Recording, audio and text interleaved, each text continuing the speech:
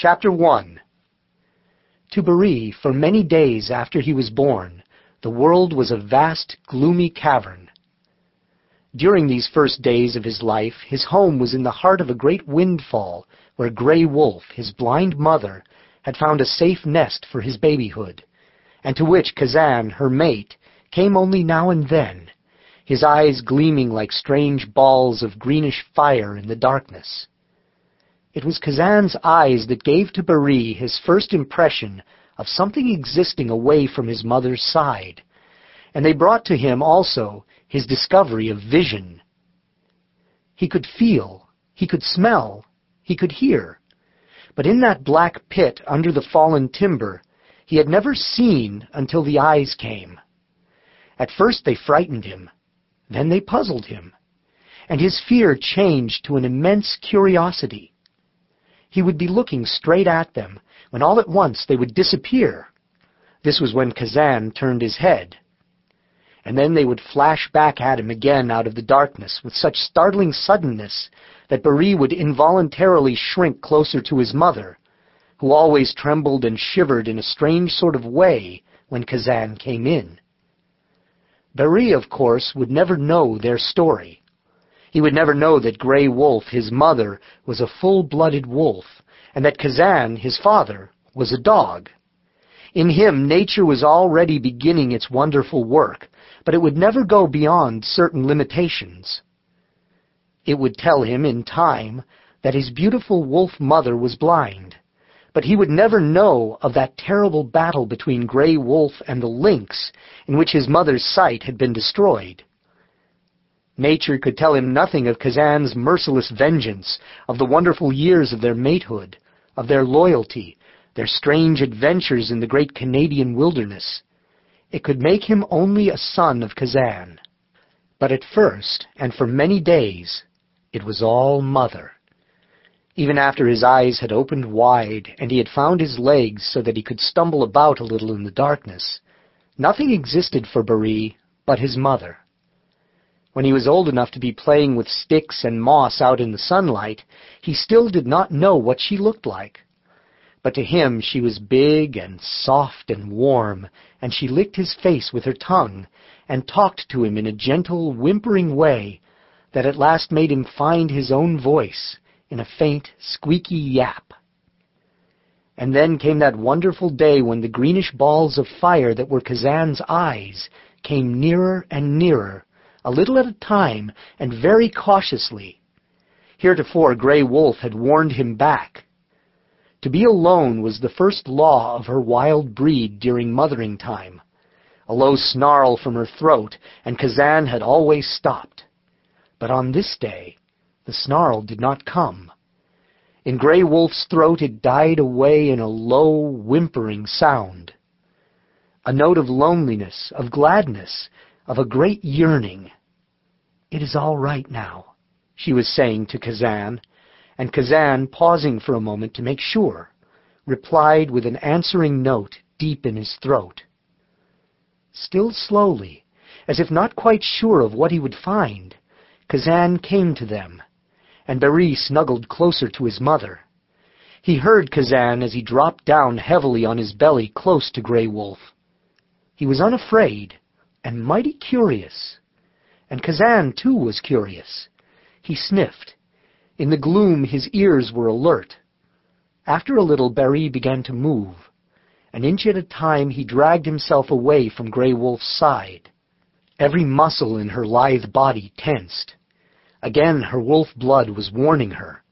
There was danger for Baree. Her lips drew back, baring her fangs. Her throat trembled, but the note of it never came.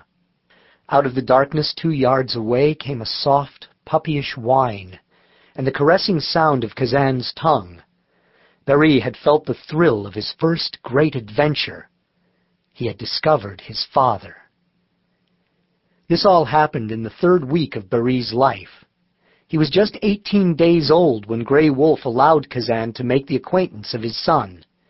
If it had not been for Grey Wolf's blindness and the memory of that day on the Sun Rock when the lynx had destroyed her eyes, she would have given birth to Baree in the open, and his legs would have been quite strong.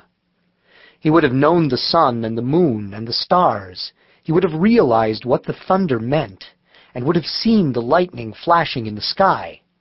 But as it was, there had been nothing for him to do in that black cavern under the windfall, but stumble about a little in the darkness, and lick with his tiny red tongue the raw bones that were strewn about them.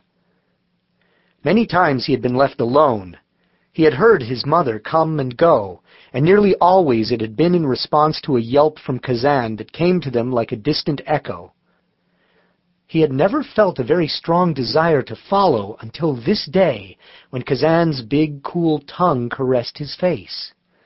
In those wonderful seconds, nature was at work. His instinct was not quite born until then. And when Kazan went away, leaving them alone in darkness, Baree whimpered for him to come back, just as he had cried for his mother when now and then she had left him in response to her mate's call. The sun was straight above the forest when, an hour or two after Kazan's visit, Grey Wolf slipped away. Between Baree's nest and the top of the windfall were 40 feet of jammed and broken timber through which not a ray of light could break. This blackness did not frighten him, for he had yet to learn the meaning of light. Day, and not night, was to fill him with his first great terror. So quite fearlessly, with a yelp for his mother to wait for him, he began to follow. If Grey Wolf heard him, she paid no attention to his call, and the sound of the scraping of her claws on the dead timber died swiftly away. This time Baree did not stop at the 8-inch log which had always shut in his world in that particular direction.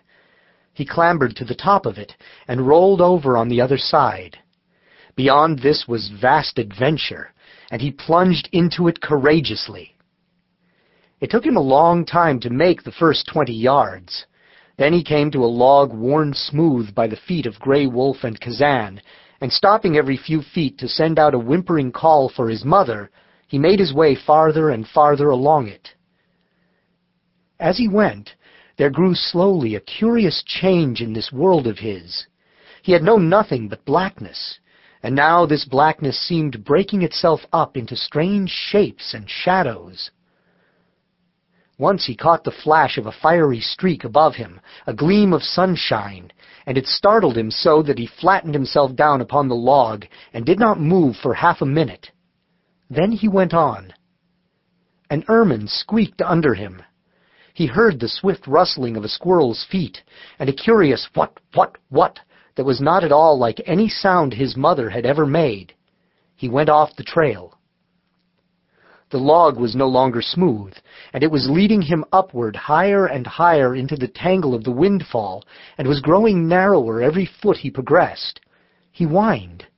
His soft little nose sought vainly for the warm scent of his mother.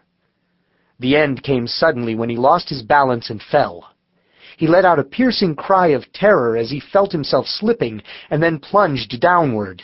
He must have been high up in the windfall, for to Baree it seemed a tremendous fall. His soft little body thumped from log to log as he shot this way and that, and when at last he stopped, there was scarcely a breath left in him. But he stood up quickly on his 4 trembling legs and blinked. A new terror held Baree rooted there. In an instant the whole world had changed.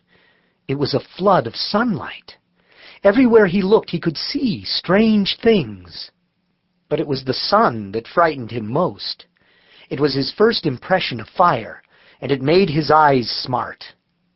He would have slunk back into the friendly gloom of the windfall, but at this moment Grey Wolf came around the end of a great log, followed by Kazan. She muzzled Baree joyously, and Kazan, in a most dog-like fashion, wagged his tail. This mark of the dog was to be a part of Baree. Half wolf, he would always wag his tail. He tried to wag it now. Perhaps Kazan saw the effort, for he emitted a muffled yelp of approbation as he sat back on his haunches. Or he might have been saying to Grey Wolf, "Well, we've got the little rascal out of that windfall at last, haven't we?" For Baree, it had been a great day. He had discovered his father,